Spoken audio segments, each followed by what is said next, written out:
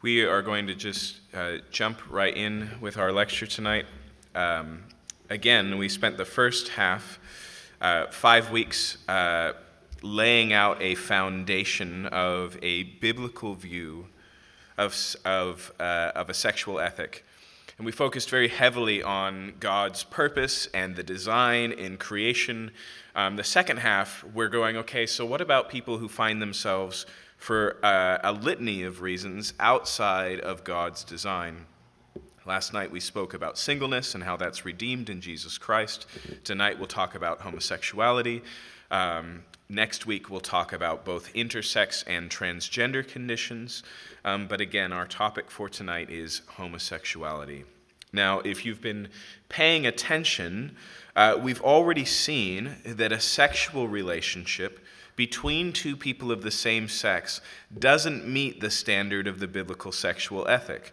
In fact, if we just review the three facets we've seen of sexuality, the fact that it is erotic and embodied, the fact that it is unitive and relational, and the fact that it is procreative and social, we will see that we've already kind of explored these things. When it comes to the embodied nature of sexuality, the problem with homosexuality is it goes against God's design in denying the gender of your partner is an essential part of who they are. Now, that might actually sound a little counterintuitive because the attraction is to a gender because it is that gender and not the other, right? But what I'm suggesting is that in going against the grain of what male needs, which is female, and what female needs, which is male in design, we end up treating our same-sex partners unlike their actual gender. We'll see this even with the wording of Leviticus, which suggests a homosexual relationship in the language of lying with a man as with a woman, right? Do you see the relationship that gender plays in that? The sexual act is not only reliant on the complementarity of the genders, it also affirms those genders in the actual self, okay? And so the sexual act affirms the maleness and femaleness of two partners. As the smallest unit of community, this one flesh union needs both genders to truly deal with the aloneness of Adam as male. Okay?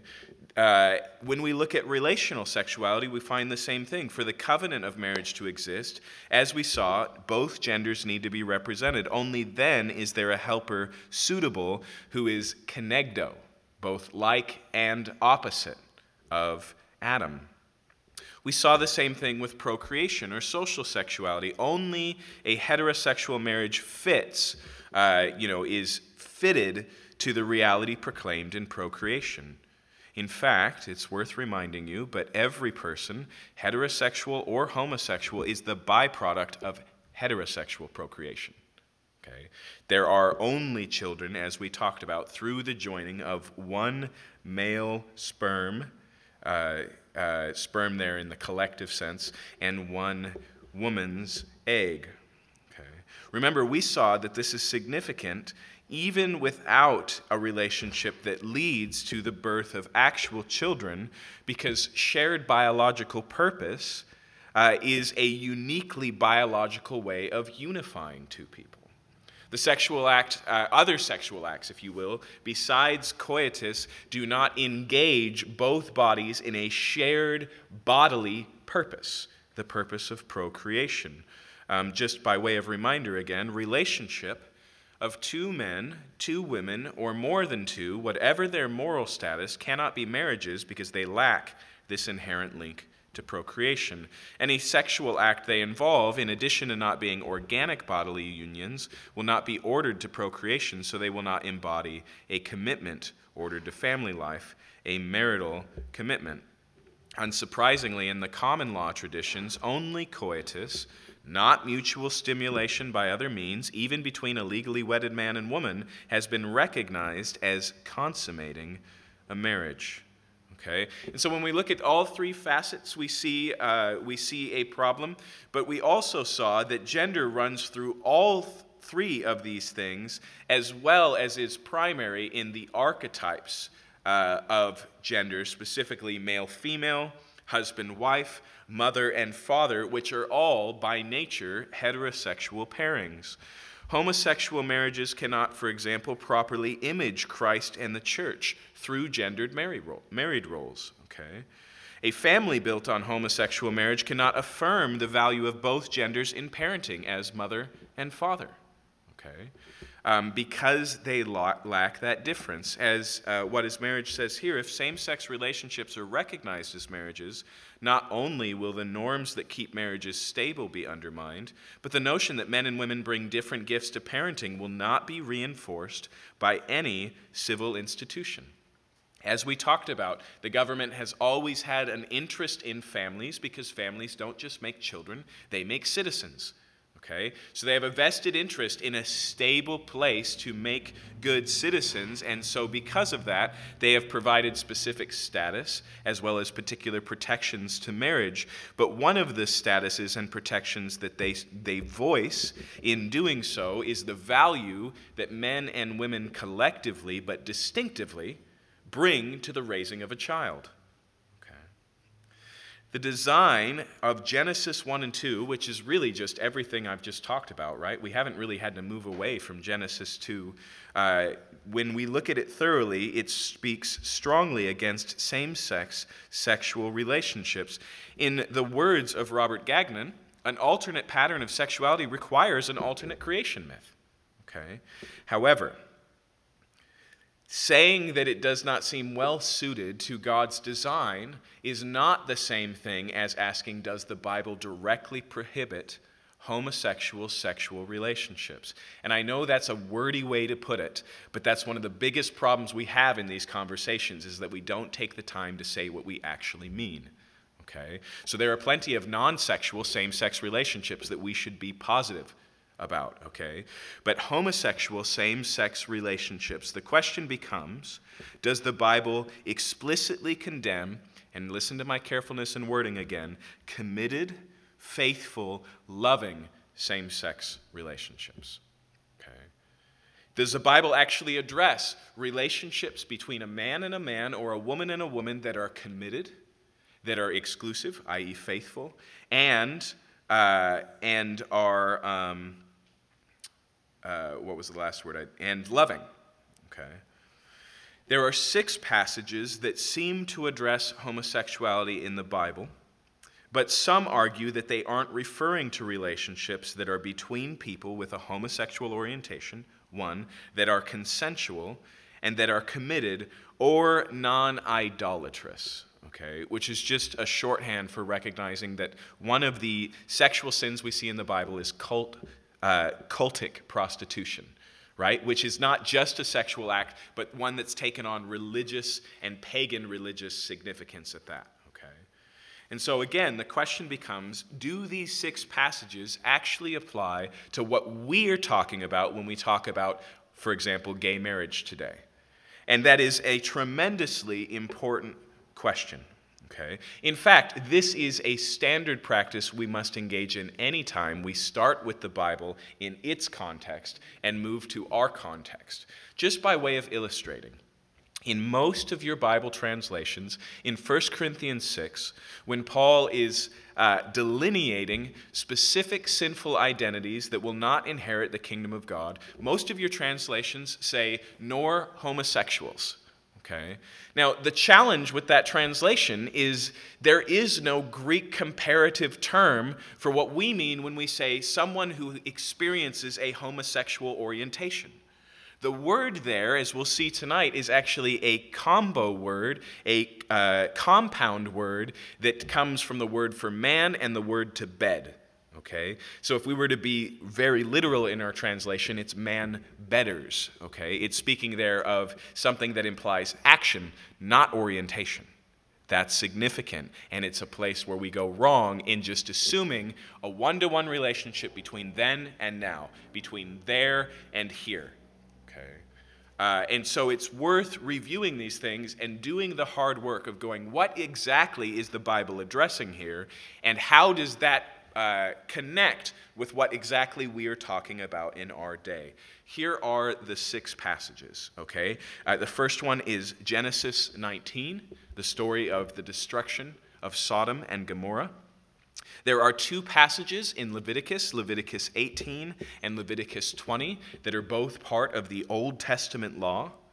There's Romans chapter 1, where Paul presents his condemnation of the whole world so that he can present God's provision of a Savior in Jesus Christ.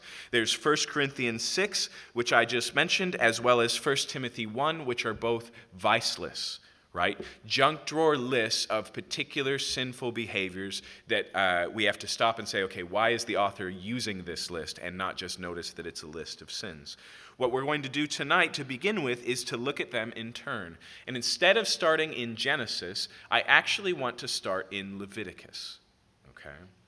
So, we're going to look first at Leviticus 18 and 20. Okay? Here is Leviticus 18:22. You shall not lie with a male, as with a woman, it is an abomination. Now, in the context here, the majority of Leviticus 18 is a list of sexual immorality to be avoided. And it begins and ends with a call not to be like the Egyptians and the Canaanites. Okay? In verse 3, as the chapter opens, God says, I am holy, you are my people, do not be like the Egyptians. Okay, then there's a list of things, including verse 22 that we talked about here, and then it finishes again emphasizing, do not be like the Egyptians. What is a reasonable conclusion to draw by looking at the fact that it begins and ends that way? That primarily the focus here is on the uniqueness of Israel's calling, specifically in issues of sexuality. In fact, this particular sexual sin is not the only sexual sin on the list. And so it begins, in fact, most of it is focused on incest, sexual relationships within the boundaries of a family. And then following that is sex during menstruation. Okay? Then there is adultery proper. Verse 21 involves child sacrifice. Then we have 22, you shall not lie as a male with a woman. And then finally we have sex with animals, known as bestiality. Okay? And so it is one of a collection of behaviors that is condemned. And at the beginning and the end, there is this connection to being different than the Egyptians. Now, who are the odd men out on this list? 2 very easily to draw attention to. The first is sex during menstruation. Okay? Because although we might think of hygienic reasons why that might be the case, why it would be considered sexual sin is a little bit mystifying. The second one, of course, is child sacrifice, because that doesn't seem to be sexual at all. Okay? But both of them directly connect with procreation, don't they? Both of them involve the connection between a sexual relationship and the byproduct of that relationship in children. Okay? Another thing we need to recognize is much of the concerns in Leviticus have to do not with God's moral law, but what we sometimes call God's ritual law. In other words, it's not the things that make you sinful, it's the things that make you unclean.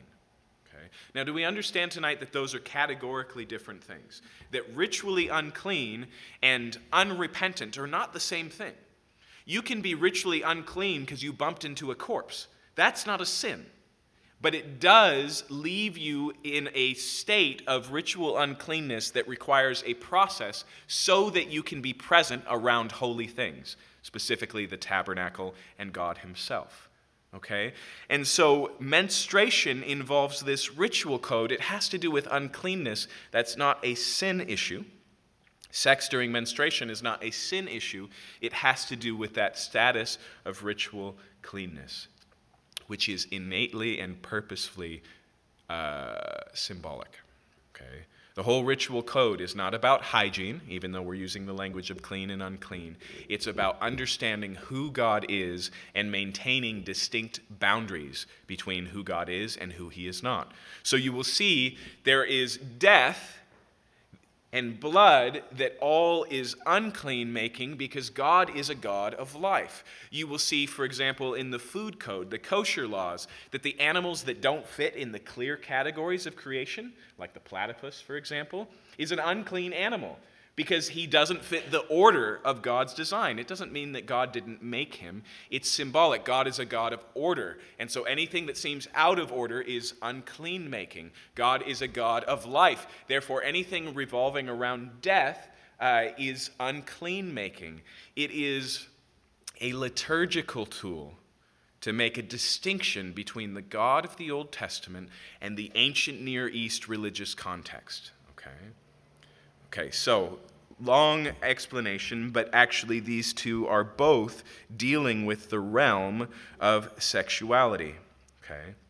Now, some argue that this phrase here in 1822, "You shall not lie with a male as with a woman, it's abomination," is actually speaking here of cultic religious worship, and thus not referring to non-idolatrous homosexual sex. Okay. Although the header and the footer of this list does mention the religious practices of other nations, or specifically the ethical practices of other nations, do not be like the Egyptians. Most of the items on the list are clearly not part of religious practices. What makes adultery wrong is not that it somehow worships another god, but because it is a sexual sin. In fact, when we look through the list, outside of child sacrifice, which doesn't need to be offered to another god to be wrong, right? It's just the murder of children that's being condemned here, even for religious reasons. In actuality, this whole list focuses on behavior, and there's not a hint of any sort of specification. It doesn't say you shall not lie with a male as with a woman in religious practice. It does not say at the temple of pagan gods. It speaks in relatively generic terms. Okay. Now some go, well, yes, but abomination is used here. In fact, it's worth pointing out right now that although if you read this list closely, all these things are referred to in the closing verse there in verse 24 as these abominations, plural, only this one command here in verse 22 is referred to as an abomination in the singular. Okay. It has been suggested that the word abomination is clearly religious. In other words, any place we find it, it evokes the idea of idolatry. Kostenberger points out that toabah, which is this word, abomination, can indeed refer to idolatrous acts. So, for example, here in 2 Kings. But he walked in the way of the kings of Israel. He even burned his son as an offering according to the despicable practices of the nations whom the Lord drove out before the people of Israel. Sounds similar to what we were reading in Leviticus. Okay? But what I want you to notice here is that phrase despicable. That's toabah, the same word used for abomination back in Leviticus. Okay? However, two things. First, I want you to notice that the way that toabah is used here is as an adjective. Right? This is abominable, if we want to be grammatically correct, not an abomination. Okay? We can see another example of how this plays out before I get to part 2 in Jeremiah. But first, I'll doubly replay their iniquity and their sin because they polluted my land with the carcasses of their detestable idols, abominable idols. Okay. Again, we see that connection. And this one's clearer, isn't it? Because it goes on and it says, and have filled my inheritance with their abominations. Boom. Toabah as a noun. And do we see any sort of sexuality tied into this at all? None. Okay. That is absolutely true. It does sometimes in the Old Testament refer to idolatrous practices alone, but it doesn't always. Okay. Here in Genesis, speaking of the Egyptians, they served Joseph by himself, and then Joseph's brothers by themselves, and the Egyptians who ate with him by themselves, because the Egyptians could not eat with the Hebrews, for that is an abomination to the Egyptians. Okay? And so notice what's happening here. The Egyptians know Joseph's not Egyptian. Joseph is presenting himself as an Egyptian, and so it actually ends up in three groups of people eating by themselves. Joseph's brothers, Joseph all alone, because he can't eat with either of them, and the Egyptians proper, okay? But here it's labeled as toabah, as an abomination, but this isn't about religious practice, okay? It isn't about idolatry, in fact, okay? Here's another example. This one is in Proverbs. Now, this one's actually really significant because notice here, if one turns away his ear from hearing the law, even his prayer is an abomination. Okay? The problem here is not idolatry proper, but disobedience. And it's seen here as also being an abomination. Okay? But as I mentioned earlier, here in Leviticus, in the context, although abominations is used in the plural of the whole list, and only singular in the verse we're looking at, the fact that it refers in plural to the whole list, again, removes it from all being idolatrous. Adultery is abominable, despite the fact that it has nothing to do with the worship of other gods. Bestiality is abominable, whether it involves the worship of another god or not. Okay? In the same way, and even more so, the word here is used in the singular in a very specific way of the act that's being talked about in Leviticus. Now, on top of that, going back here to Leviticus 18:22, so there's the plural that I mentioned at the end of the chapter, just so you know. You will keep my statutes, my rules, and do none of these abominations. What abominations? The ones that make up the content of the list in chapter 18. Okay. But when we look here again at Leviticus 18:22, the second thing I want you to notice here is that this verse is a direct allusion to Genesis 2. Okay? You shall not lie with a male as with a woman, not a man. Why does it evoke here not the concept of man and woman, but the biological reality of male and female? Because it's drawing significance from creation as we've looked at it in Genesis 2. Here, as with a woman, woman is Isha, taken from Genesis 2:23. That is Adam's title he gives to Eve. She shall be called Isha, because she was taken out of Ish. And so this word, this phrase actually combines these two concepts, one from Genesis 1, male and female created in the image of God, and one from Genesis 2, Adam calls his wife Isha because she was taken out of man, Ish. Okay. And then most importantly, when we look at this text, it provides no restriction or explanation on the relationship. It seems to be intentionally broad. It is not the context of the act that makes it sinful, but the act itself. Also, it's worth pointing out here that the way that this is phrased is clearly consensual. Okay? This language of lying with a man or lying with a woman does not imply any form of overpowering, strength, or abuse. In the Hebrew, there are words for that. They're not used here. Okay? It doesn't use the term for rape. Now, when we jump forward to chapter 20, we find, again, the same thing, but here's the difference between the list in chapter 18 and the list in chapter 20. Chapter 18 presents the sins and says, don't be like the Egyptians. Chapter 20 speaks of their punishment for the community. In fact, they're arranged differently. Instead of finding them in the same order, in chapter 20, we arrange them in terms of escalating punishment, degree of consequence. Okay? And so here in 20:13 it says, if a man lies with a male as with a woman, both of them have committed an abomination. They shall surely be put to death. Their blood is upon them. Okay. So the order here is different because the passage focuses on penalty and is organized from the most severe penalty, death, like we see here, to the least severe, which is to be cut off from the people, estranged, or maybe infertility. Okay. For the most part, the wording we find here is the same we saw in chapter 18. As with a woman, here the noun in the singular for abomination is used, but here, of course, we see the penalty of death is applied. Now, when we look at the Old Testament law, we need to recognize that it is not just moral and ritual. I've mentioned those two things, but it is also civil. right? It is a law given to a particular people for the execution of a particular system of community under the order of a particular government.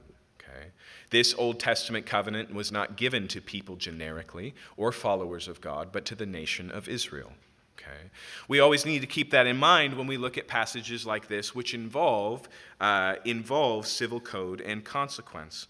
But I do want to draw your attention to the fact here that the penalty of death is applied to both parties. Again, clearly implying that this sexual act is consensual and not forced. Okay. Now that we've looked at both, we can also see the seriousness of the prohibition. Okay. Although the whole list in both places refers to all sorts of things that collectively are abominations, only this sin in both places is called an abomination in the singular. Okay. Now, that is not enough for us to know what we mean when we say abomination.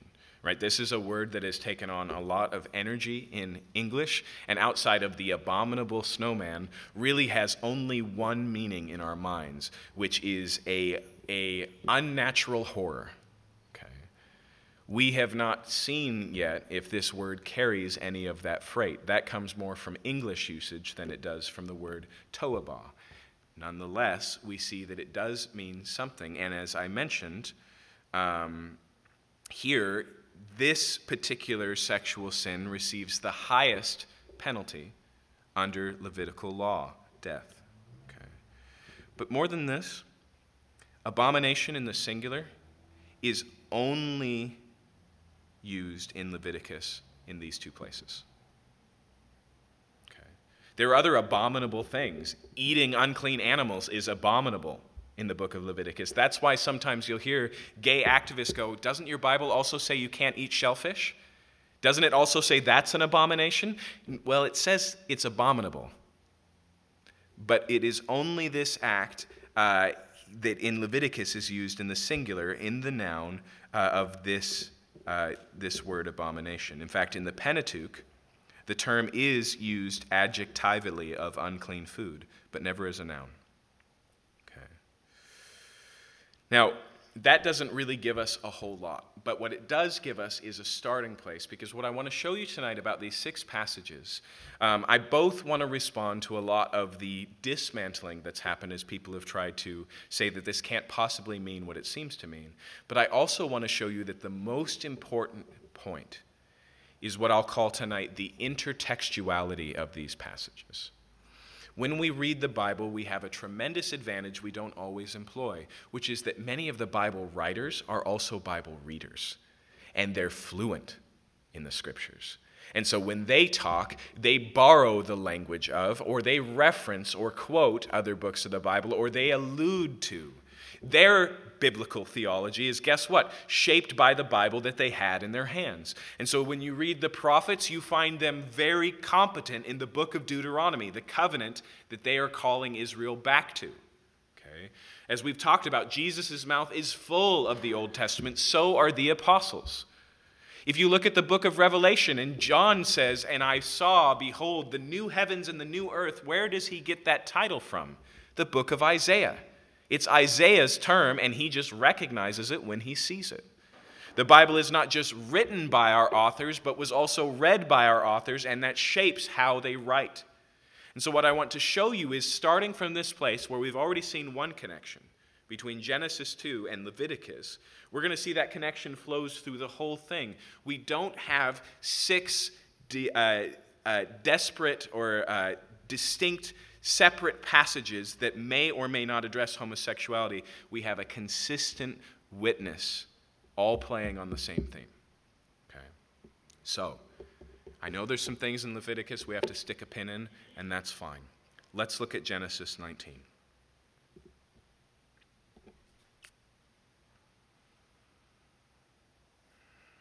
Okay. Let me remind you of what's going on in the context here. Abraham's nephew, Lot, has settled in the city of Sodom. God has come. He's dined with Abraham and Sarah. He's explained to him that in a year's time, Isaac, the promised one, is actually going to come. And then he's divulged the other business that he has in the area, which is to see if the injustice and wickedness of Sodom and Gomorrah is as bad as he's heard, in which case there's going to be consequences. And Abraham starts this really interesting discussion where he says, okay, but will you destroy the whole city if there's only 50 righteous people in it? Will you destroy the righteous with the wicked? And he says, no. If there is even 50 righteous people, I'll spare the whole city. What about 40? How about 35? What about 20? Okay, I'm just dust, you're God, I'm dust, but what if you only find 10? Even if there are 10 righteous men in Sodom and Gomorrah, I'll give the whole city a free pass. Okay. And so God sends these angels into Sodom. Lot sees these strangers. Don't think strangers with wings, just strangers. He doesn't know any better.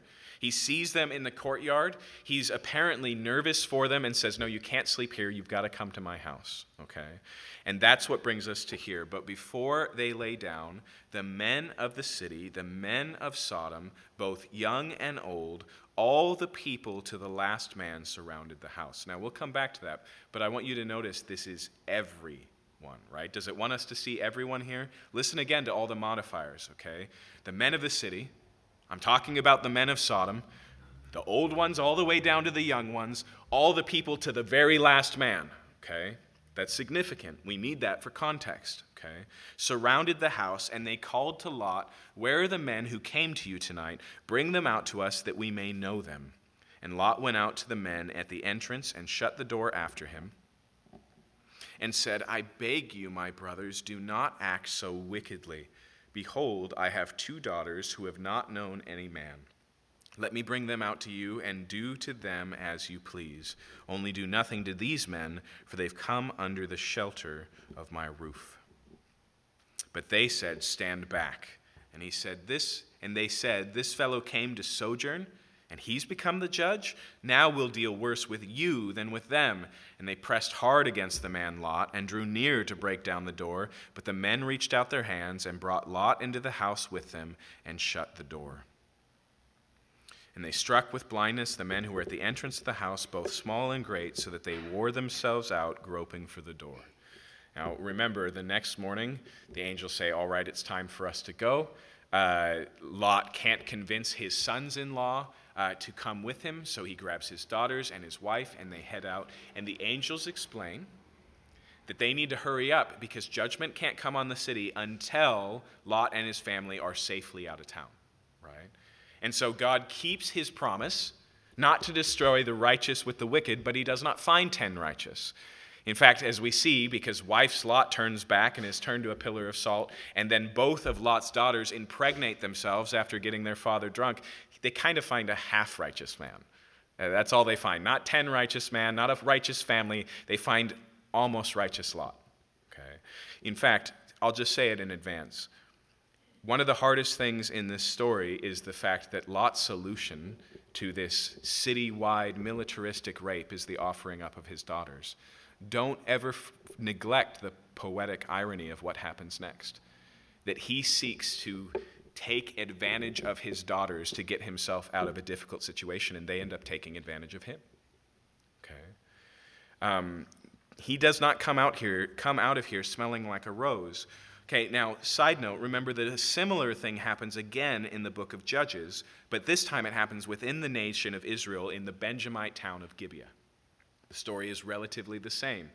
Again, there is a call for the man to come out, and instead of daughters, a concubine is offered. She's raped till dawn and killed, and the guy cuts her into pieces and calls all of Israel to war. It is the low point, by the way, of the book of Judges. But there's a clear parallel, isn't there?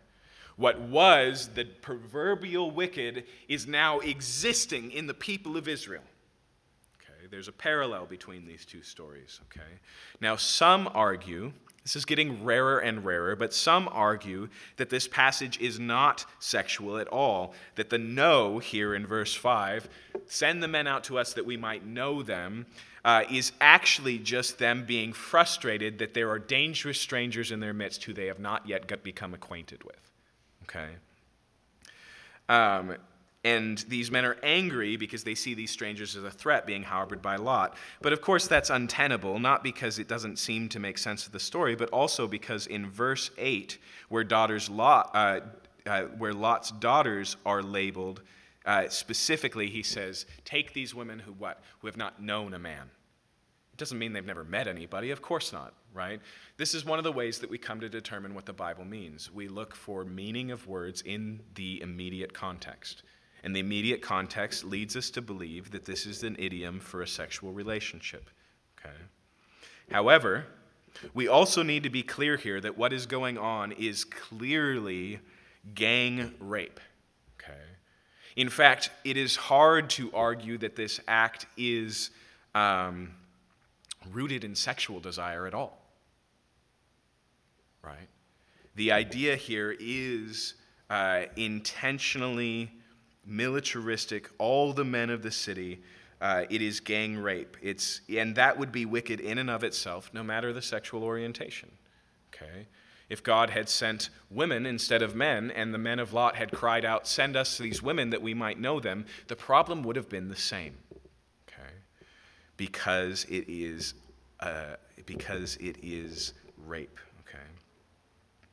Now, some argue that because of this, the passage is irrelevant to the conversation and says nothing about consensual, committed homosexual relationships. And let me affirm tonight that this is not the place where we should start this conversation. Okay? Because it clearly is a whole lot more than that. And as we'll see, it's a whole lot more than just gang rape that is the problem with Sodom and Gomorrah. Okay?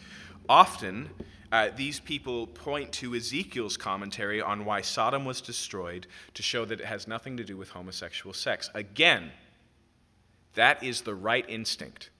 How do we know what happens here and how God feels about it? Does the Bible anywhere else address this and explain more? And the answer is yes. Actually, the Bible talks about Sodom and Gomorrah quite a lot throughout the prophets. But the clearest one, and the one that people like to turn to, and as we'll see, it's also the most significant for our understanding, is in Ezekiel chapter 16. Okay. Verse 8 and Ezekiel 16.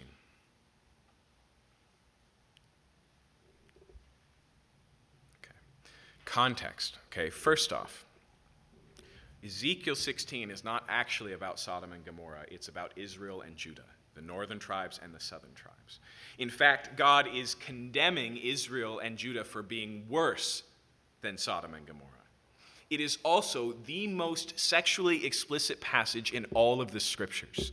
Okay? If you sit down and read it aloud in front of your children, you will want to escape from that conversation. It is intense. Okay? But here, there is a reference to Ezekiel, and notice it's helpful to us because we want to know what was the sin of Sodom? Ezekiel tells us, behold, this was the guilt of your sister Sodom. She and her daughters had pride, excess of food, and prosperous ease, but did not aid the poor and the needy. Okay. Now notice, Ezekiel 16:4-9 doesn't talk about sexual sins at all. In fact, it makes us a little bit nervous when we see that Sodom and Gomorrah was destroyed for these things because they sound tremendously familiar, don't they? They sound outright American. Again, pride, excess of food, and prosperous ease, and despite that, did not aid the poor and needy. In other words, the rich were getting richer and the poor were getting poorer, right? Okay.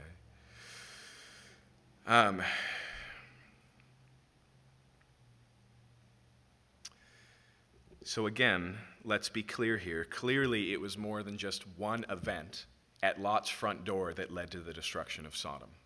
Okay.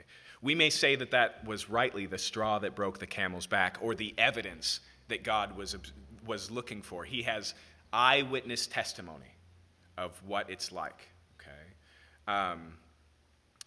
But it's not the sin of Sodom, even if it was the final sin of Sodom. Okay. But it doesn't seem to make the list. So should we scrub it entirely? Okay. In fact, just a side note, remember in Genesis 18, God tells Abraham the outcry against Sodom is very great. What does that imply? The complaint drawer is getting full, right? It's a long-standing problem of Sodom's treatment of people that is leading to this impending destruction. However, these same critics who use this passage rarely recognize the significance of the directly following verse. I don't want Genesis, I want Ezekiel here. So we read 6:49. or 16:49. But notice I've added one more thing here. Behold, this was your guilt of sister Sodom. She and her daughters had pride, excess of food, and prosperous ease, but they did not aid the poor and needy. They were haughty and did an abomination before me, so I removed them when I saw it. Okay. We mentioned here a final sin. So does Ezekiel. Not only that, but he says here that it was an abomination. Okay. The word here for abomination is in the singular, just like the two Levitical passages on homosexual sex. Now, here's something that's easy to forget. Who is the author of Ezekiel? Now, it's an easy question, right? It's Ezekiel. But who was Ezekiel? He is a Levitical priest. He is trained in the book we call Leviticus. He is acquainted with it. And so it is interesting here that he uses the language in this way. In fact, throughout chapter 16, he does use this word toabah a lot. But in every place, just like we saw in Leviticus, only in this verse do we find the singular noun. There are abominable practices all throughout Ezekiel 16 and Ezekiel's condemnation of Judah and Israel, but only here he refers to the abomination, and singular event as an abomination, consistent with Leviticus.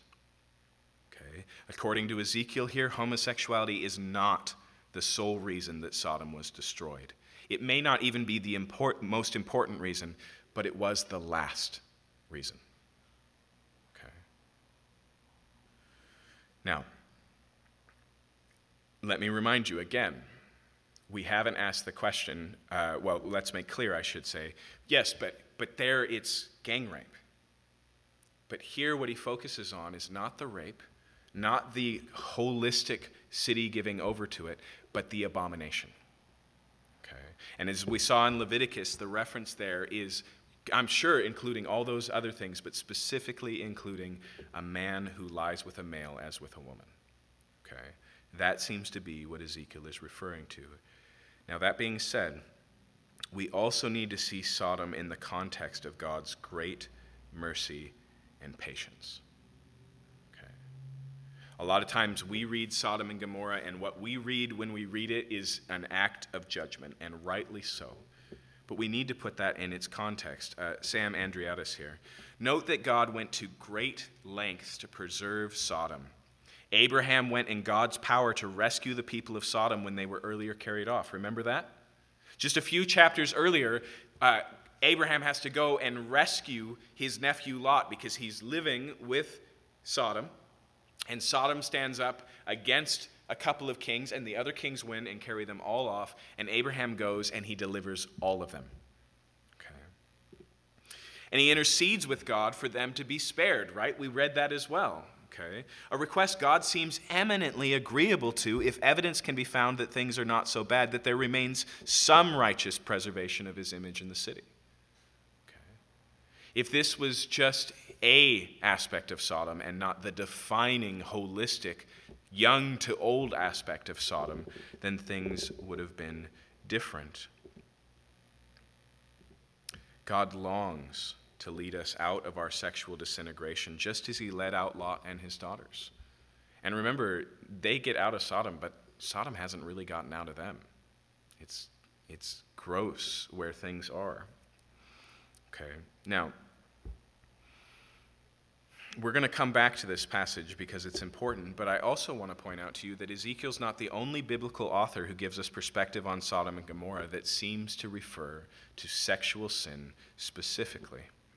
In the New Testament, we have a couple of sister letters. We call them sister letters because they're so clearly closely related. The most easy and obvious pair is Ephesians and Colossians. If you read them closely, you will see they were written by Paul. Ephesus and Colossae are neighboring towns. They're carried by the same letter writer. They follow the same structure. They involve a lot of the same content. So we've referred to them as sister letters. They're written for the same reason to similar people, only slightly adjusted for the differences that they have. Okay. Another set of sister letters is 2 Peter and Jude. Okay. In fact, if you read 2 Peter and Jude back to back, they are clearly sister letters because they're so weird. They're the only ones that evoke some of the same things that nowhere else in the New Testament talks about. It's as if Peter and Jude, both being pastors in Jerusalem, got talking about the churches out and about, and after that conversation said, we should write our constituencies, and wrote their own version of the same concern. Okay?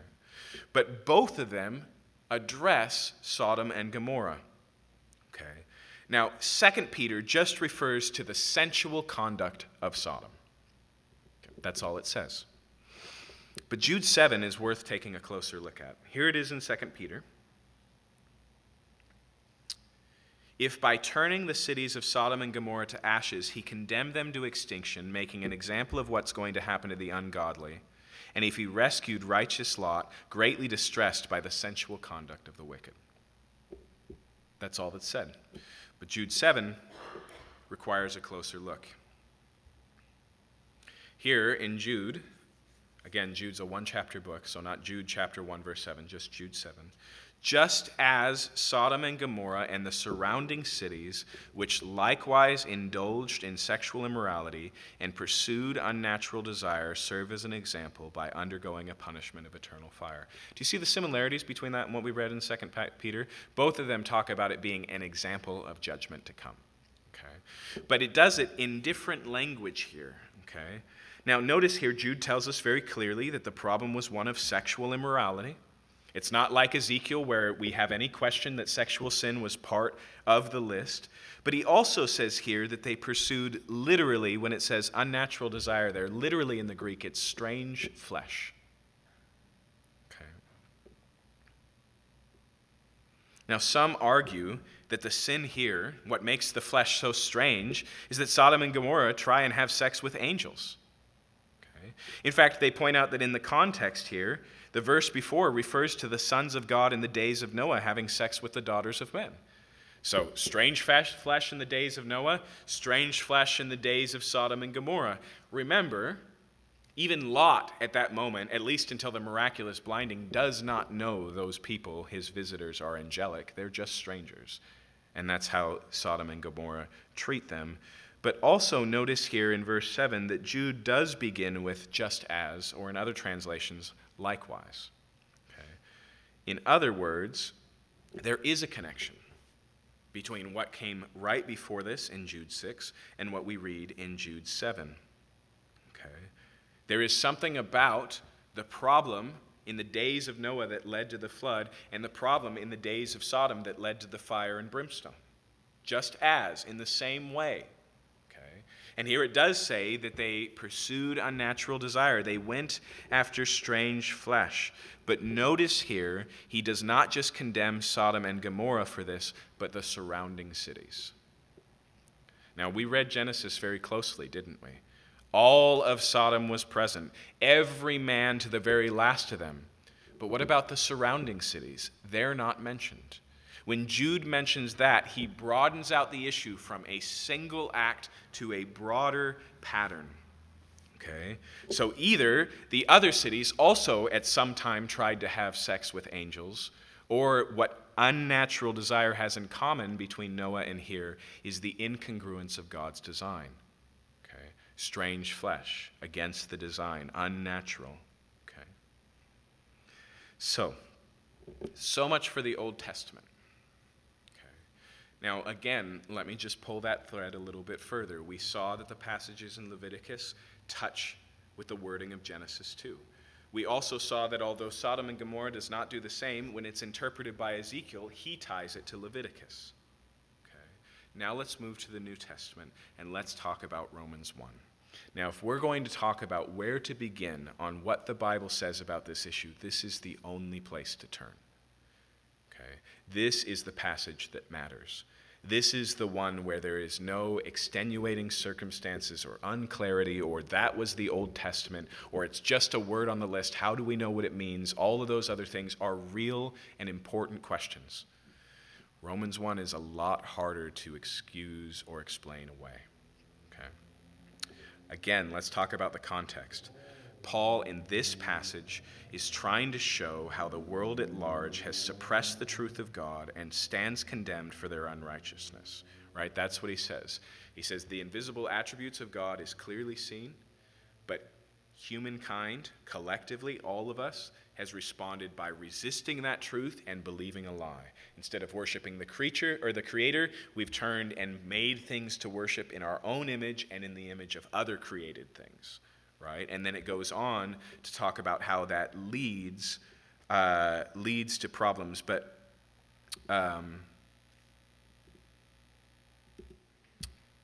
here in Romans, this is the full passage. Okay. For this reason, God gave them up to dishonorable passions, for their women exchanged natural relations for those that are contrary to nature. And the men likewise gave up natural relations with women and were consumed with passion for one another, men committing shameless acts with men and receiving in themselves due penalty for their error. Okay. Now, the progression that leads to this is important. Okay. Earlier in verse 20, they suppress the truth in unrighteousness, okay, of who God is and what they owe them. Second, they exchange the worship of God for worship of idols. They exchange the truth for a lie.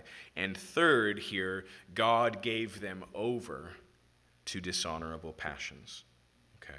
Gave them over to the lust of their heart, gave them over to a debased mind. 3 times in Romans, starting here and moving on, it talks about God giving them over. But I don't think you should see that as progressive. It's a re-describing of the same event. Okay? And so again, the truth is known, the truth is resisted, it's replaced with a lie, and God lets them go. Okay? God gave them over. Okay? Sometimes theologians refer to this passage as reflecting God's passive wrath. In other words, sin is its own consequence. Now, that's not the only type of wrath we should talk about, okay? But God gives them over. He lets them go. They want what they want, and it's going to shape them. It's going to impact them. If you worship idols, you become like what you worship, but he gives them over. He lets them go. Okay. Now, I'm trying to decide how long it'll take me to get through Romans and when we should take our break. We're going to be in here for a long time, so let's pause right there and just sit and take 10 minutes for a break. And we'll save all our questions for the end tonight because we should get done early.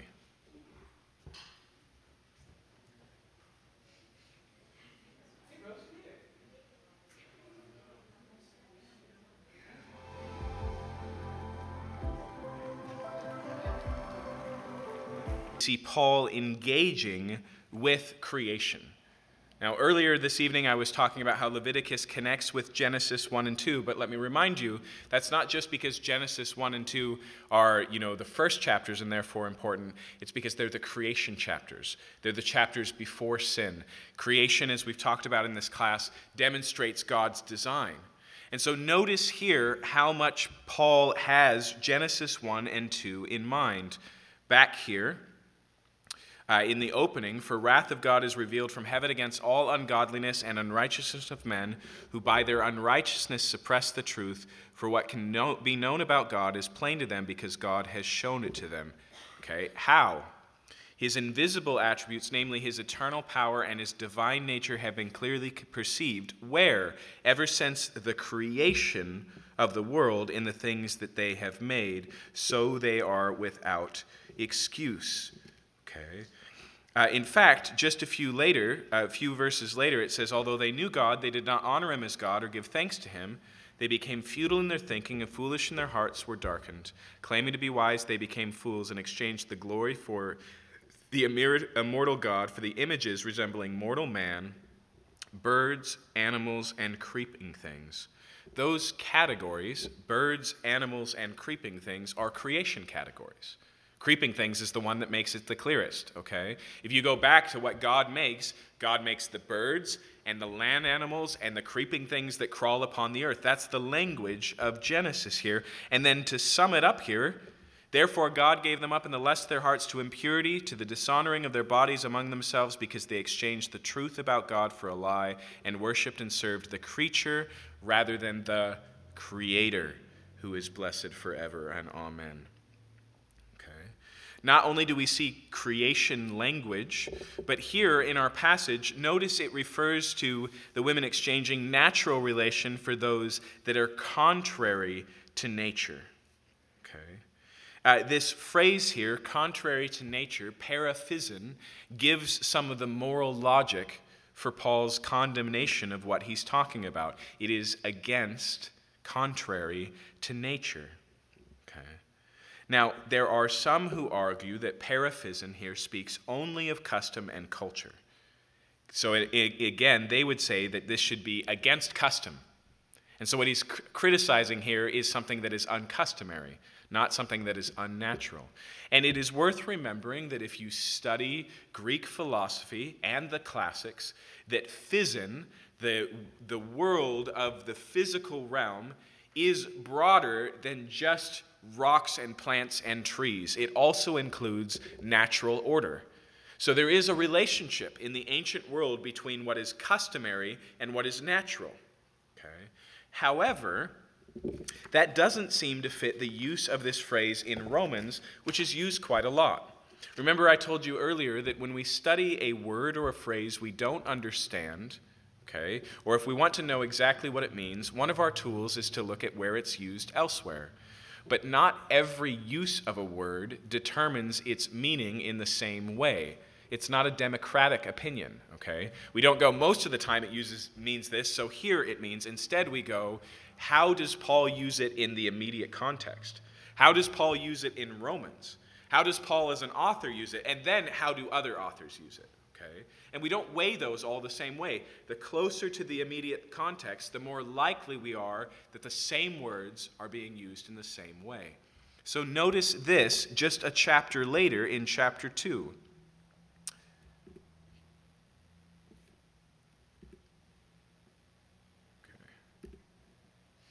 Jumping, here we go. For when Gentiles who do not have the law by nature do what the law requires, they are a law to themselves, even though they do not have the law. Okay? And so although they don't have the law, there's something in their nature that does the law. Now, could you say here that what he actually means is some Gentile customs overlap with righteous behavior? Maybe. But notice what he says just a little bit later. Then he who is physically uncircumcised, that's the word physin, by the way, physically uncircumcised but keeps the law, will condemn you who have the written code and circumcision but break the law. For no one is a Jew who is merely one outwardly, nor is circumcision outward and physical. Okay, there it is physin, and here it's speaking of the physical act of circumcision. But the clincher for me is in Romans chapter 11. For if God did not spare the physin branches, neither would he spare you. Okay? The metaphor that Paul is using here is of Israel being a tree, and we as Christians being, contrary to nature, as we'll see, grafted into it. Okay? And so he's talking here about an arborist metaphor. He's talking about what naturally works, and a tree isn't naturally born with branches from other trees. Okay? In fact, notice what it says here. For if you were cut from what is by nature a wild olive tree and grafted paraphysin, same phrase that we saw in Romans 1, into a cultivated olive tree, how much more will these, the natural branches, the ones that are branches by physin, okay, be grafted back into their own olive tree? Okay, so when Paul is using paraphysin throughout Romans, when he uses physin, he's not talking about custom. He's talking about nature. In the context of Romans 1, the nature that he's talking about is nature by design. It's creation. Okay, but it's more than this. It's not just about how Paul uses the language in Romans. It's about paraphysin being technical language when we talk about sexual sin. Okay. When I use the phrase technical language, what I'm trying to suggest is sometimes we use words in a generic sense, and sometimes we mean them in a very specific sense. So if we're walking down the street and I say, I like the White House, okay, that's the general sense. But there's also the technical term, the White House. Okay. Paraphysin can be used in a general sense, but it's also often used in a technical sense, in the same way about the same specific thing. Here, this is from Preston Sprinkle. The phrase paraphysin has a long history going as far back as Plato, who first used it in reference to same-sex intercourse. Musonius Rufus was a Roman philosopher who lived around the same time as Paul. Rufus was more conservative than a King James Version only preacher living in the Bible Belt. What's important is that Rufus goes on to say, "But of all sexual relations, those involving adultery are most unlawful, and no more tolerable are those of men with men, because it's a monstrous thing and paraphysin." Okay. Notice that Rufus considers all forms of non-procreative sex to be immoral, but only sex between men is considered paraphysin. That's the pattern we see throughout the ancient uses of paraphysin. As far as I can tell, Sprinkle says, the phrase paraphysin is never used to speak of immoral forms of heterosexual sex. Okay. In other words, much like our language conveys today, the Greek phrase contrary to nature or unnatural speaks of against the evident and obvious design. But not only do we see paraphysin, against the grain of creation of male and female, therefore a man shall leave the father and mother and be joined to his wife, and the two will become one flesh. But he also uses in Romans 1 the Septuagint words. Okay. Septuagint would be the Greek translation of the Old Testament. It's the one that all of our New Testament authors are familiar with and the one that they quote from. Okay. He uses the Greek words for male and female in Romans 1:27. Okay. And so just as we saw in Leviticus, here, notice their women exchanged natural relations for those that are contrary to nature, and men likewise gave up natural relations with women. But here's the thing. The words there are not the usual words for women and men. This word is not the Greek word gyna, where we get gynecologist. It's the technical word for female. For the females exchanged their relationships for what is contrary to nature. And the males here committing shameless act with other males. Now, why does he use that language instead of the men and women that populates his other letters? Because he's thinking in the terms of Genesis 1 and 2. Not only in Romans here do we see the influence of Genesis 1 and 2, but also the influence of Leviticus. Notice here, men committing shameless acts. Do you see that word shameless? Okay. This is the Greek word askimozine. Okay. It is used 24 times in Leviticus, and I bet you can guess what word it translates. Toabah. Abominable. Not only that, but Donald Wold says that this word itself, askimosine, apart from the Septuagint, apart from its usage in the Old Testament, it even in its own self implies creation. Look at what he says here. These terms and expressions indicate that in the mind of Paul, certain patterns exist for humanity. A clue to this pattern is found in his use of the term askimosinin to describe homosexual act. A related term, schema, is used in the New Testament by Paul only at Philippians 2:7 to describe the earthly form, appearance, shape, or essence of the incarnate Christ. Okay? In other words, what makes it a scheme against the scheme, against the schematic. Okay? That's the idea here, that it goes against the pattern or the plan. Now, also, back here in Romans,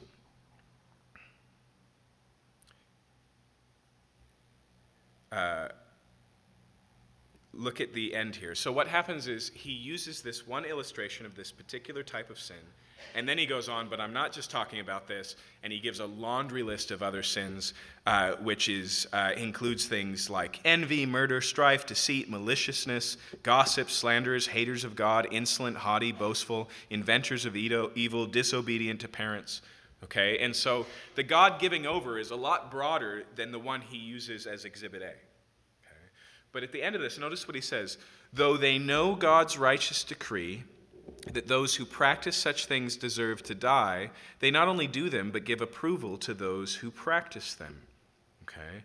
Now, it seems here, in using this phrase, deserves to die or worthy of death, Paul must be referring to the Levitical punishment we saw in chapter 20.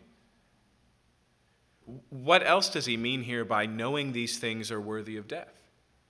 Okay? It seems he has Leviticus in mind. And as we'll see, Paul seems to consult Leviticus in other places as well.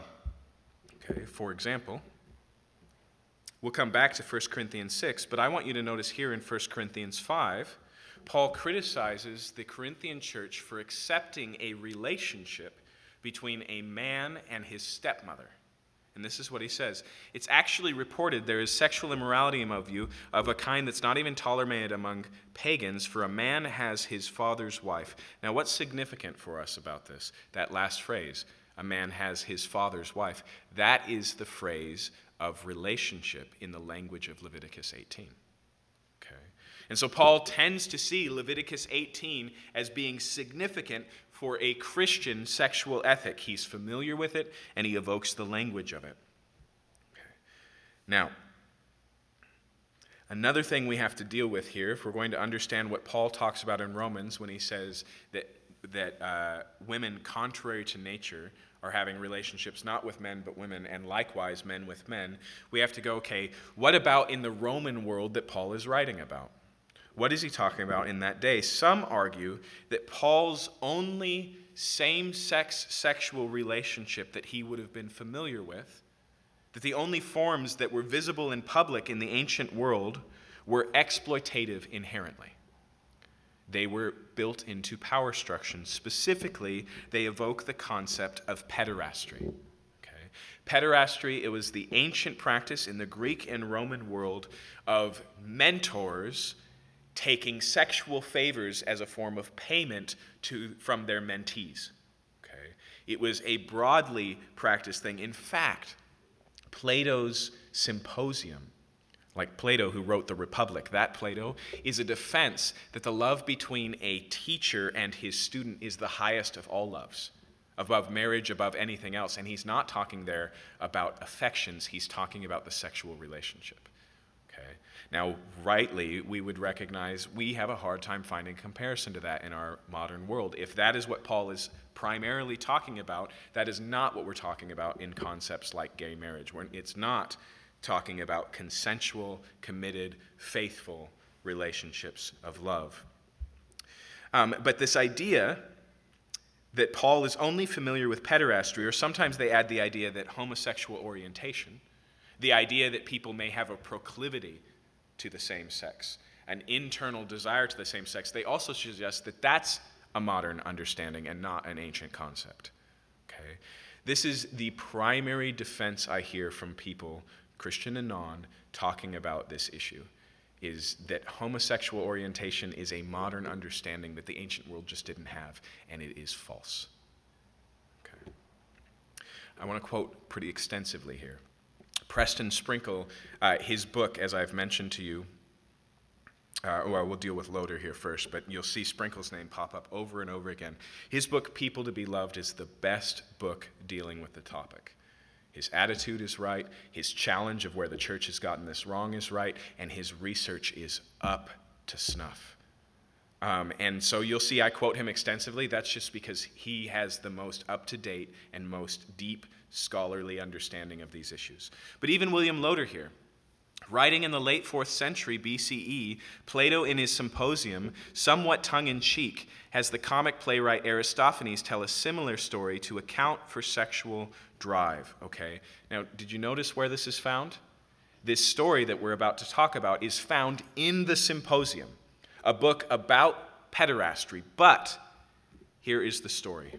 According to Aristophanes, human beings once existed in 3 forms: male with 2 sets of male genitalia, female with 2 sets of female genitalia, and mixed with one of each. One day, the annoyed god Zeus, who in a fit of rage cut them in half from top to bottom. The result of their being cut in half is that ever since the halves have sought their other half, males seeking females, males seeking males, and females seeking females. Now, is that scientific understanding of sexual orientation? No, but neither is ours. Okay. What they're doing is describing a pervasive and persistent reality of some people in the terms of mythology, but clearly the implication here is that certain people have a specific proclivity and are looking for a partner either in a heterosexual relationship or in a homosexual one. Okay.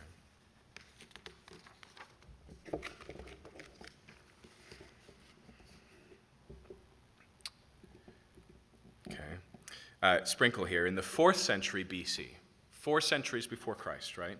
Aristotle said that some homoerotic desires come from habit, but others spring from nature. Okay, again, is Aristotle some unknown little influence in the ancient Greek world? No, he's the big name beside Plato. Okay. In other words, some people are born with same-sex desires. Parmenides, an early 5th century BC philosopher, believed that men who desire to be penetrated were, quote, generated in the act of conception. It was something about the birth in particular that led to that behavior. It's not a choice. It's something that they find within themselves from birth. Likewise, a Greek physician from Ephesus named Soranus, who lived around the same time as Paul, believed that homoerotic desires are shaped more by nature rather than nurture. In other words, people didn't come to have homoerotic desires because of the way they were raised. Okay. Now, what about this concept of pederasty? We've seen here consistent testimony from the ancient world of a concept that seems to parallel ours of same-sex attraction or sexual orientation. But what about pederasty? Okay. Pederasty, Sprinkle says, was the most common form of same-sex relations in the Greco-Roman world. But it wasn't the only kind. There is at least some evidence for consensual, peer, same-sex relations as well. That is, there were men and women who engaged in same-sex relations that were mutual, consensual, interdependent, loving, and committed. These were the minority, but they certainly existed. Now, if we stopped there, this is where this stuff usually stops, okay? We live in a day and age where most people's understanding of issues is because they read some supposed expert give their opinion. And so, again, people regularly tell me and are often told that these things just didn't exist in the ancient world. For Sprinkle to come along and say, yes, they did, wouldn't solve anything. And it's a place where we've got to stop settling and going, well, that's enough for me. Okay. Anytime I hear a news report that says experts say, I stop paying attention because I don't know what that means anymore. What experts? Experts in what? Even that would be helpful, right? But we don't hear that anymore because now it's just a trump card. It's an authoritarian play so that you believe what comes next. Okay? Now, I've told you, I am not a tinfoil hat wearer conspiracy theorist. Authority matters, but I want to know what the authority is. And I want to see the evidence, and Sprinkle provides it. For instance, Agathon was a famous Greek poet known for his physical beauty. He was also known for dressing up like a woman and for having a lifelong, consensual lover named Pausanias. To be sure, the relationship between Agathon and Pausanias began as pederasty. Pausanias fell in love with Agathon when Agathon was a teenager. However, while most pederastic relationships ended when the beloved youth grew a beard, that's the end of pederasty, Pausanias and Agathon remained committed well into adulthood. A Greek philosopher named Parmenides, we already encountered him once, when he was 65, was in a same-sex relationship with Zenon. Although Parmenides was much older, the relationship wasn't mere pederasty. Zenon, his lover, was 40 years old. Consensual and loving homosexual relationships can be seen during the Roman period as well. For instance, Xenophon's 2nd century AD novel, An Ephesian Tale, depicts a young man named Hippothos who falls in love with another man of the same age named Hyperianthes. Hippothos says, quote, "Our first steps in lovemaking were kisses and caresses. While I shed floods of tears, we were both the same age, and no one was suspicious." Okay. For a long time, we were together, passionately in love, it finishes. Another novel by Achilles Tacitus was written around the same time, depicts male lovers who are roughly the same age. Both of these are novels and not histories, but novels only make sense if they mirror the real world. Consensual same-sex love, even marriages, can be found among women around the time of Paul. Side note, one of the primary sources of information for Preston Sprinkle here is a book called Love Between Women. It's written by a lesbian scholar who researched lesbianism throughout history. Okay, she is kind of the expert in the field and has no advantage in supplying Christians with an understanding of how to read the Bible. Okay. But as she points out, a 2nd century writer named Lambikos talks about the marriage between two women named Berenike and Mesopotamia. Lucan of Samosata also mentions the marriage of two wealthy women named Megalis and Demonassa, and Ptolemy of Alexandria, a famous 2nd century scholar of many trades, refers to women as taking other women as, quote, lawful wives. Okay. Now, on top of that, on top of the broad reality that is more than pederasty in Greek philosophy and the Roman Empire as a whole, it's impossible here in Romans 1 that Paul has in mind pederasty because he starts not with men but with women. And pederasty is entirely unknown between women. Period. Kind of like I was listening today about the revolution of sex robots. But it's entirely unknown as a phenomenon for women. Okay. He specifically mentions women here, and there was no comparable practice in the ancient world to pederasty between women. Okay. Paul here in Romans 1 doesn't criticize the behavior because it's exploitative, because it's a misuse of a class system, of a power structure, but because it goes against God's creation design. Okay. Now let's look at 1 Corinthians chapter 6. Now, we visited this passage a long time ago. Okay. Paul says to the church in Corinth, "Or do you not know that the unrighteous will not inherit the kingdom of God? Do not be deceived, neither the sexually immoral, nor idolaters, nor adulterers, nor men who practice homosexuality, nor thieves, nor the greedy, nor drunkards, nor revilers, nor swindlers will inherit the kingdom of God." Okay. In the context here, Paul is rebuking the Corinthian church for unchristian behavior. First, for taking one another to court, and second, for prostitution. Remember, we spent all that time in chapter 7 talking about casual sex. Okay, that's the context here.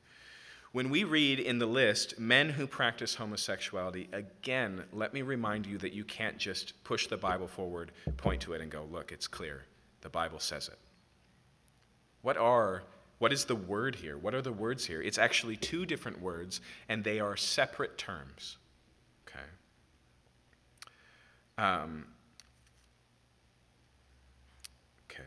The first one that comes in here that's untranslated is malakos, and the second one is arsenokoites.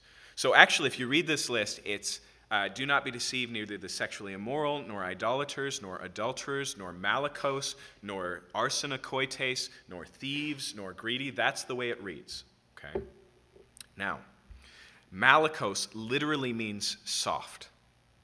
It's the word that Jesus uses when he's talking about royal garments. He says, when you went out to John the Baptist, what did you want to see? A man in soft garments? That's malakos. Okay? That's all the word means in its literal sense. It was used in the ancient world regularly and consistently to speak of men who would dress femininely to attract other men, often the passive partner in homosexual relations. Okay? Now again, that is a technical version of a general term, okay? And so you will find translations today that say soft men, okay? Arsenokoites is a word that we do not find anywhere in Greek writings before 1 Corinthians. It appears that Paul makes it up on the spot. He coins it, okay? As Paul is wont to do. He does that quite a lot, okay? We don't find it in Greek documents before Paul's time. It's a compound word made up of two smaller words, male and bed. So again, if we wanted to be really literal here, it's man-bedders. Why did Paul make up a word? Because in the Septuagint translation of Leviticus, lies with a male is two words, arsenokoiton. He takes lies with a man, arsenokoiton, and he makes it the person who lies with a man, the man-bedder. And he puts the words together, okay? We do stuff like that all the time. Okay. Most likely, when Paul uses these two words together, he's using them in tandem to speak of both roles in homosexual anal sex. Hence, the ESV's men who practice homosexuality, the passive recipient of the sex and the active partner. Okay. Now, that may bother you or not bother you, but it's important to recognize even in our culture, we make the same distinction, tops and bottoms. Okay. But here's the thing. The most important thing to recognize is that there are two words, not just one. Most scholars recognize that the presence of these two words reflects widespread assumptions throughout the ancient world about male homosexual activity. Almost all the documents discussing male same-sex eroticism assume a distinction between active older men, commonly referred to in Greek as aristai, and passive younger males, commonly referred to as eromonoi. In other words, the practice of pederasty. But notice what happens when Bronson suggests that. He shows that the ancient world has language for pederasty, and Paul doesn't use it. Right? He doesn't talk about the aristai and the ermonoi. He talks about the malakos and the man-better. Okay? The malakoi, the softies, are the younger passive ermonoi, and the arsenokoitai, man-betters, are the older active aristai.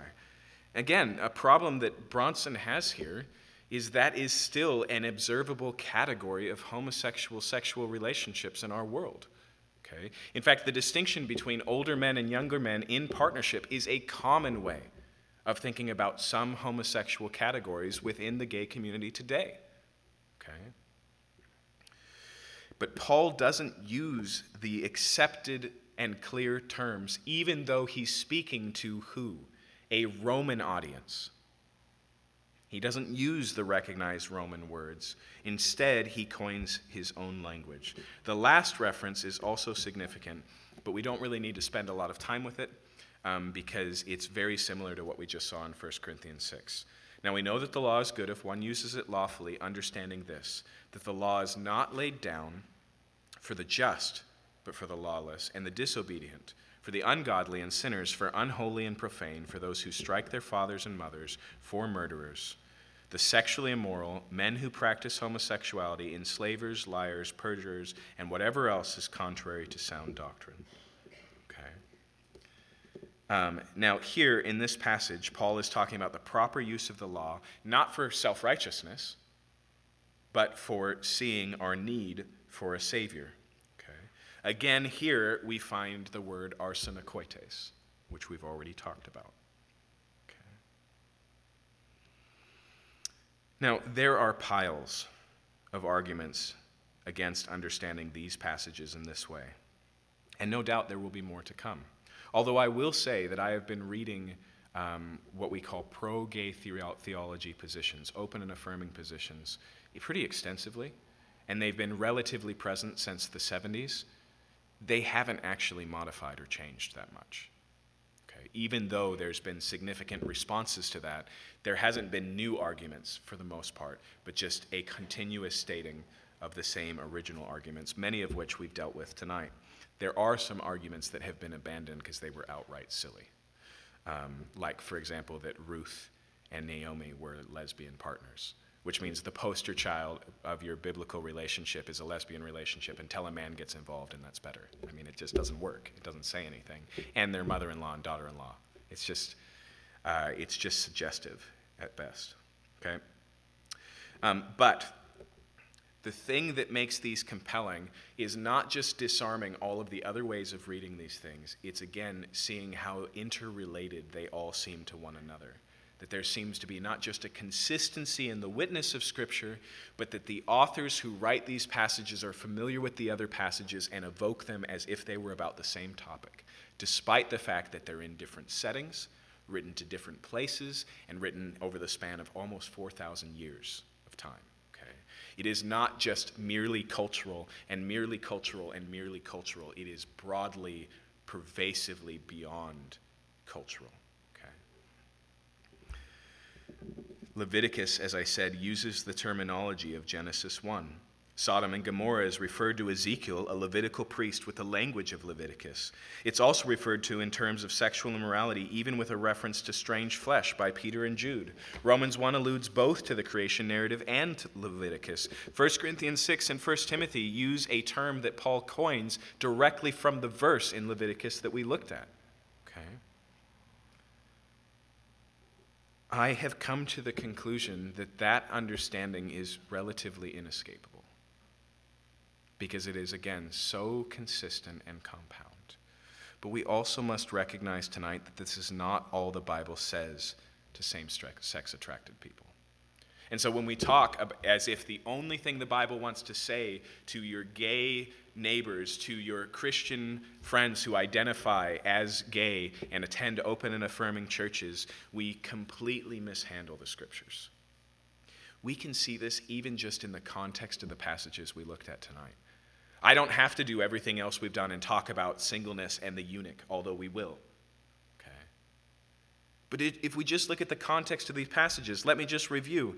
In Leviticus, homosexual behavior is one of many unacceptable sexual sins. It is not the sin. Okay. Included on that list is adultery. And remember what Jesus says about adultery. And if you've done it in your heart, you are guilty of it. And you find yourself condemned by Leviticus 18 as well. Now, I can't help but notice here, for those who would like to throw out Leviticus 18 and 20 as being irrelevant for our world, I would assume that you would also want to throw out what falls between them, Leviticus 19. But do you know what we get from Leviticus 19? You will love your neighbor as yourself. Jesus' primary explanation of what we owe one another. Okay. In Sodom and Gomorrah, according to Ezekiel, we see that God's people are condemned for worse sins, and so we cannot handle this sin like hypocrites. Sodom and Gomorrah are not the enemies of Ezekiel 16. God's own smug, self-righteous people who think that they're above God's judgment are the ones who are being spoken to there. Here again in Ezekiel 16, verse 48. Right before verse 49, as I live, declares the Lord God, your sister Sodom and her daughters have not done as you and your daughters have done. Now, does that mean that in Israel that there was pervasive homosexual activity? No, we don't find any evidence of that at all. But using God's own measure, Jerusalem was worse. Okay. In Romans, not only is homosexuality not the only sin, quote, worthy of death, and we all stand condemned and in need of a Savior. Okay. Romans doesn't end, again, with these two exhibits that Paul seems to choose because they fit his theme of going against the grain of what's obvious, what's natural, what God's clear created order is. And so after this, he says, they were filled with all manner of unrighteousness, evil, covetousness, malice. They're filled with envy, murder, strife, deceit, maliciousness. They are gossips, slanders, haters of God, insolent, haughty, boastful, inventors of evil, disobedient to parents, foolish, faithless, heartless, and ruthless. Even if we just stop there, you find yourself in that list, condemned under the wrath of God. But he doesn't stop there, does he? He says, though they knew God's righteous decree that those who practice such things deserve to die, they not only do them, but give approval to those who practice them. Therefore, you have no excuse, O man, every one of you who judges. Paul's whole point of Romans 1 is to get to the therefore of chapter 2. And what he wants to talk is about self-righteous condemnation of other people. Every time we stick our foot out to trip our LGBT neighbor, we put it directly in our mouth. And they know it. They know it better than we know it. For in passing judgment on another, you condemn yourself because you, the judge, practice the very same things. Again, we don't just speak to a bunch of sexual sinners as sinners that aren't sexual sinners. As we've talked about, these are pervasive and unrelated. There is only one way that sex works biblically, according to God's design.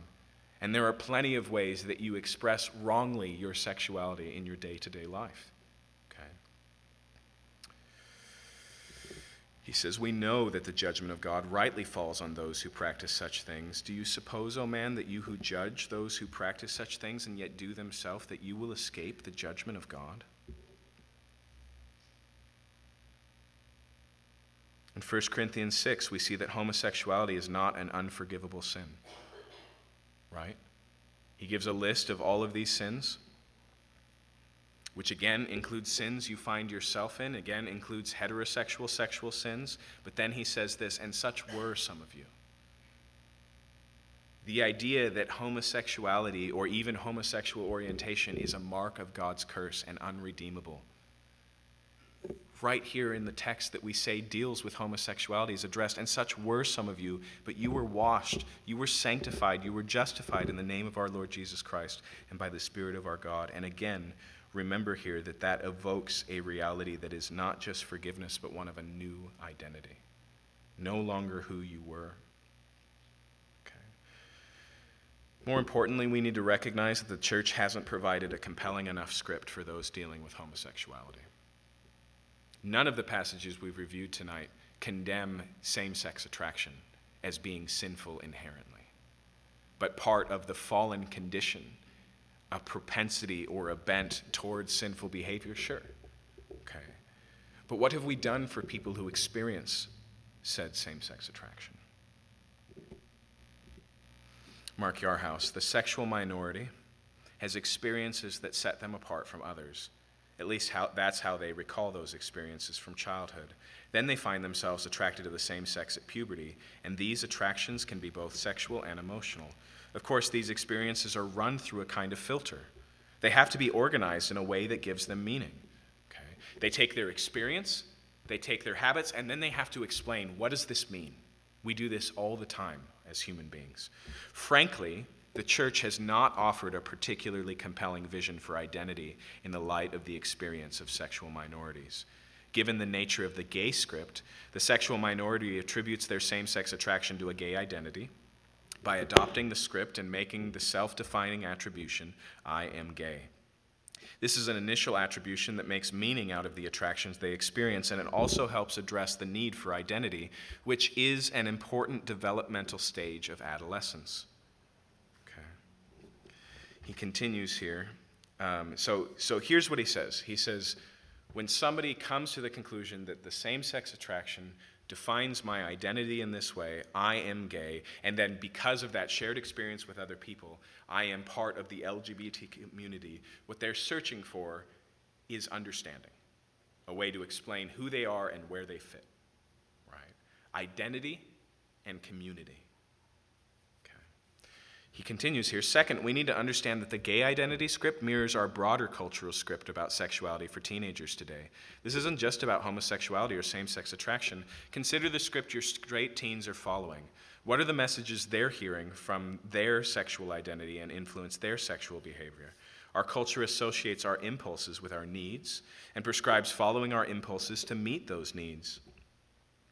Our culture also highlights our individual autonomy, that we meet our needs independent of any outside sources of authority, including parents or religious values. The notion of self-control and self-denial fails to fit with our broader cultural script for sexual identity, so the challenges aren't just in addressing same-sex attraction, they're related to broader issues in our culture. Okay. So there is a natural flow to the river of meaning-making in our culture. What has the church done to present an alternative meaning? To a large degree, we've denied those experiences even exist. And sometimes it happens at the personal level. You're not same-sex attracted. You're too young to know that. I'm sure you'll grow out of it, right? Just marry a woman and everything will be fine. Okay? All of these ways deny the experience and provide no understanding of the experience. The church needs to find a way to help those dealing with same-sex attraction make meaning out of their experience. First and foremost, and hear me clearly, church, the goal is never a change in orientation. And it's not because God isn't capable of that. It's because that's not how we define God's success in human life. Okay? God is capable, but he doesn't always do so. In fact, if you want to follow the downfall of Exodus International, this great umbrella ministry of Christian ministry to people dealing with same-sex attraction, this was their greatest misstep. They said the only thing that Jesus does about this is fixes it and gives you a heterosexual nature instead. Okay. Rosaria Butterfield here. When the Lord entered my world, I experienced that gospel-ignited, expulsive power of a new affection, to quote the title of Thomas Chalmers' famous sermon. That new affection was not heterosexuality, but Jesus, my friend and Savior. I was not converted out of homosexuality. I was converted out of unbelief. Okay. First and foremost. But also, Christopher Ewan, God says, "Be holy, for I'm holy." I'd always thought that the opposite of homosexuality was heterosexuality, but actually the opposite of homosexuality is holiness. God never said, "Be heterosexual, for I am heterosexual." He said, "Be holy, for I am holy." Okay. This is from the Journal of Biblical Counseling. This is why I do not support the use of the term reparative therapy. Some of you are old enough to remember that this was a primary secular way of dealing with same-sex attraction in the 60s and 70s, reparative therapy. He says, "I find the term problematic given its exclusive use. Why don't we talk about reparative therapy for those who have a persistent bent towards anger, gossip, harshness, drug addiction, and heterosexual lust?" The term implies if it's broken, it can be fixed. It views same-sex attraction as a disease to be cured rather than a desire to be battled. Do we have the same cure expectation for other life-dominating struggles in Christian life? Most of you who are heterosexually attracted knows that there are not easy solutions so that you no longer struggle with heterosexual sinful attraction. Okay? When we talk about victory in the Christian life, that's not peace from the battle, it's still fighting. And the longing that we experience of Paul in Romans chapter 7, the things that I don't want to do, those are the things that I do. And the things that I do not do, anyways, you know the passage that I'm talking about. Woe is me, who will deliver me from this body of death? And later in chapter 8, therefore we all eagerly groan and await with longing the redemption of our bodies, the fixing of what's wrong, the bending back of what's bent. Okay, and so we've got to provide a better script that says, hey, yeah, that makes sense. That experience fits because we live in a broken world and we all are fallen, not just you. Okay? A world that says, hey, yeah, and there's belonging for you in the church because the church is a place for fallen people awaiting the fixing of Jesus Christ and following him in a commitment to holiness in the meantime. Which means that the church needs to fit this issue in broader Christian discipleship context, okay? Which is always about finding our identity in what we're becoming and not what we are. Remember we talked about resolving identity conflicts that can be telic and organismic? Organismic says, these are my desires, fulfilling those desires gives my life meaning. Telic says, this is where I'm headed, this is what I'm becoming, and that shapes the decisions I make now because of where I'm headed. And so telic congruence is achieved when we go, I want to be healthy, so I say no to certain foods. Okay. And so that's part of it. Also the concept of stewardship, right?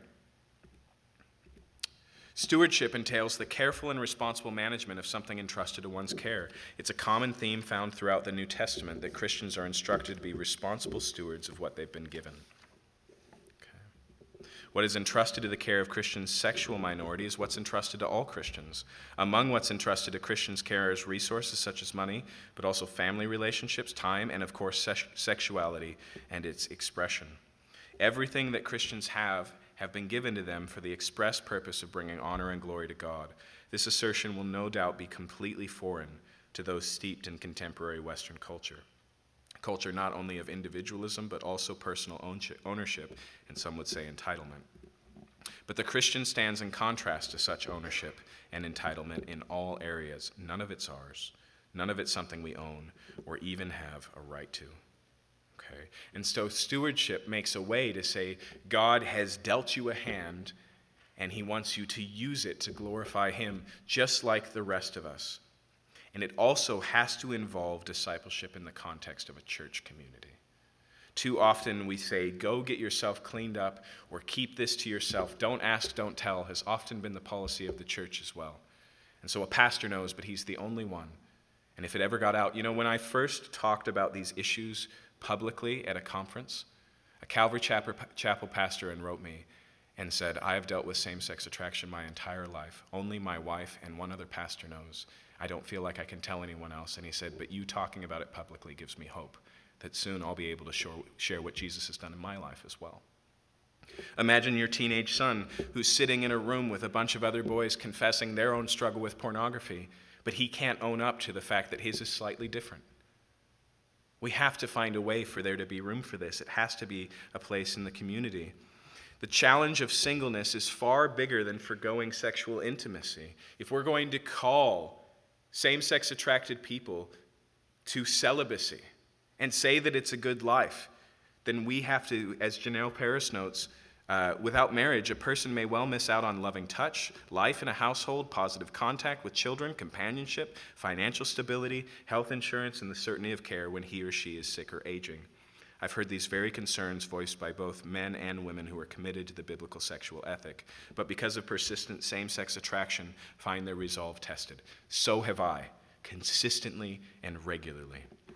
As they grow older and see their friends establish primary relationships with their spouses, they find themselves more alone and experiencing less vibrant community, even if they're proactive in cultivating relationships. Once their friends are married and having children, they often find that they have to be the initiators relationally, and that can be both discouraging and exhausting. This is why improving ministry to those who struggle with same-sex attraction is tied to cultivating and affirming singles in the church. If we don't do this, the affirmation of celibacy, whether for a season or lifelong, will seem hypocritical. Going without sex cannot mean going without intimacy. Again, Eve Tushmanet's rebuke to the church is right. All we have offered the LGBT community as disciples of Jesus is a calling of no. Okay.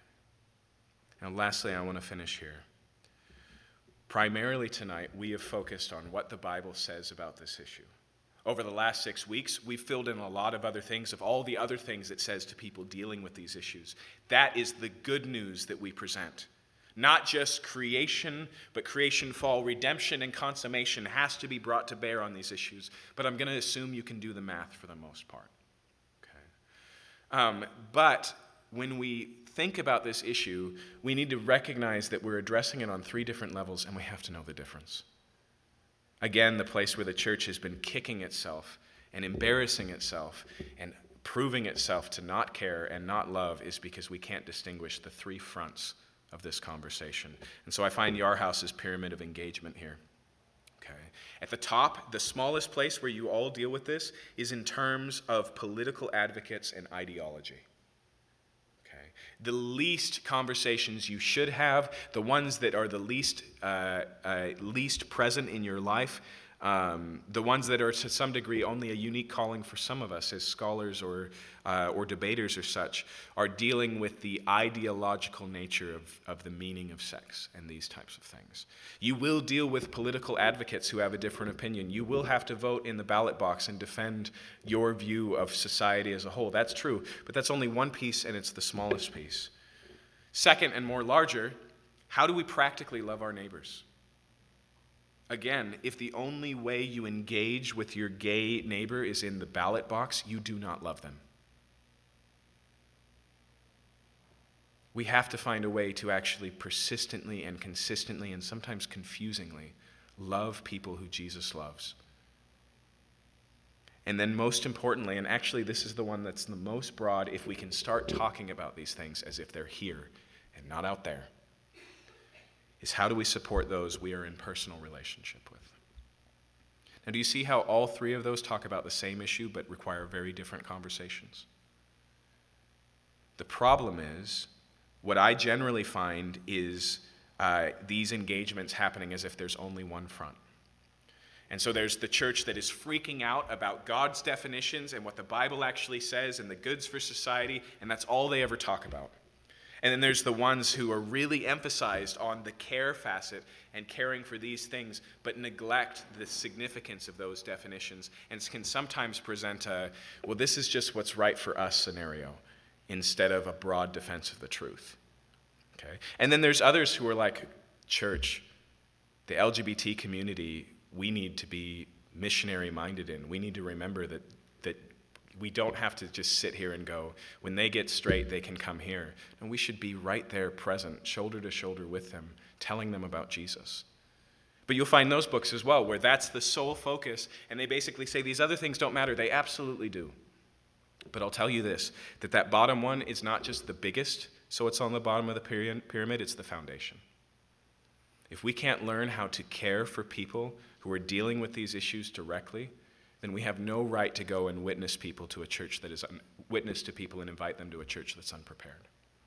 if we can't demonstrate a plausibility structure that you can follow Jesus and here's what it would look like and it's a good life, then we can't present a good news to the LGBT community. It has to come first.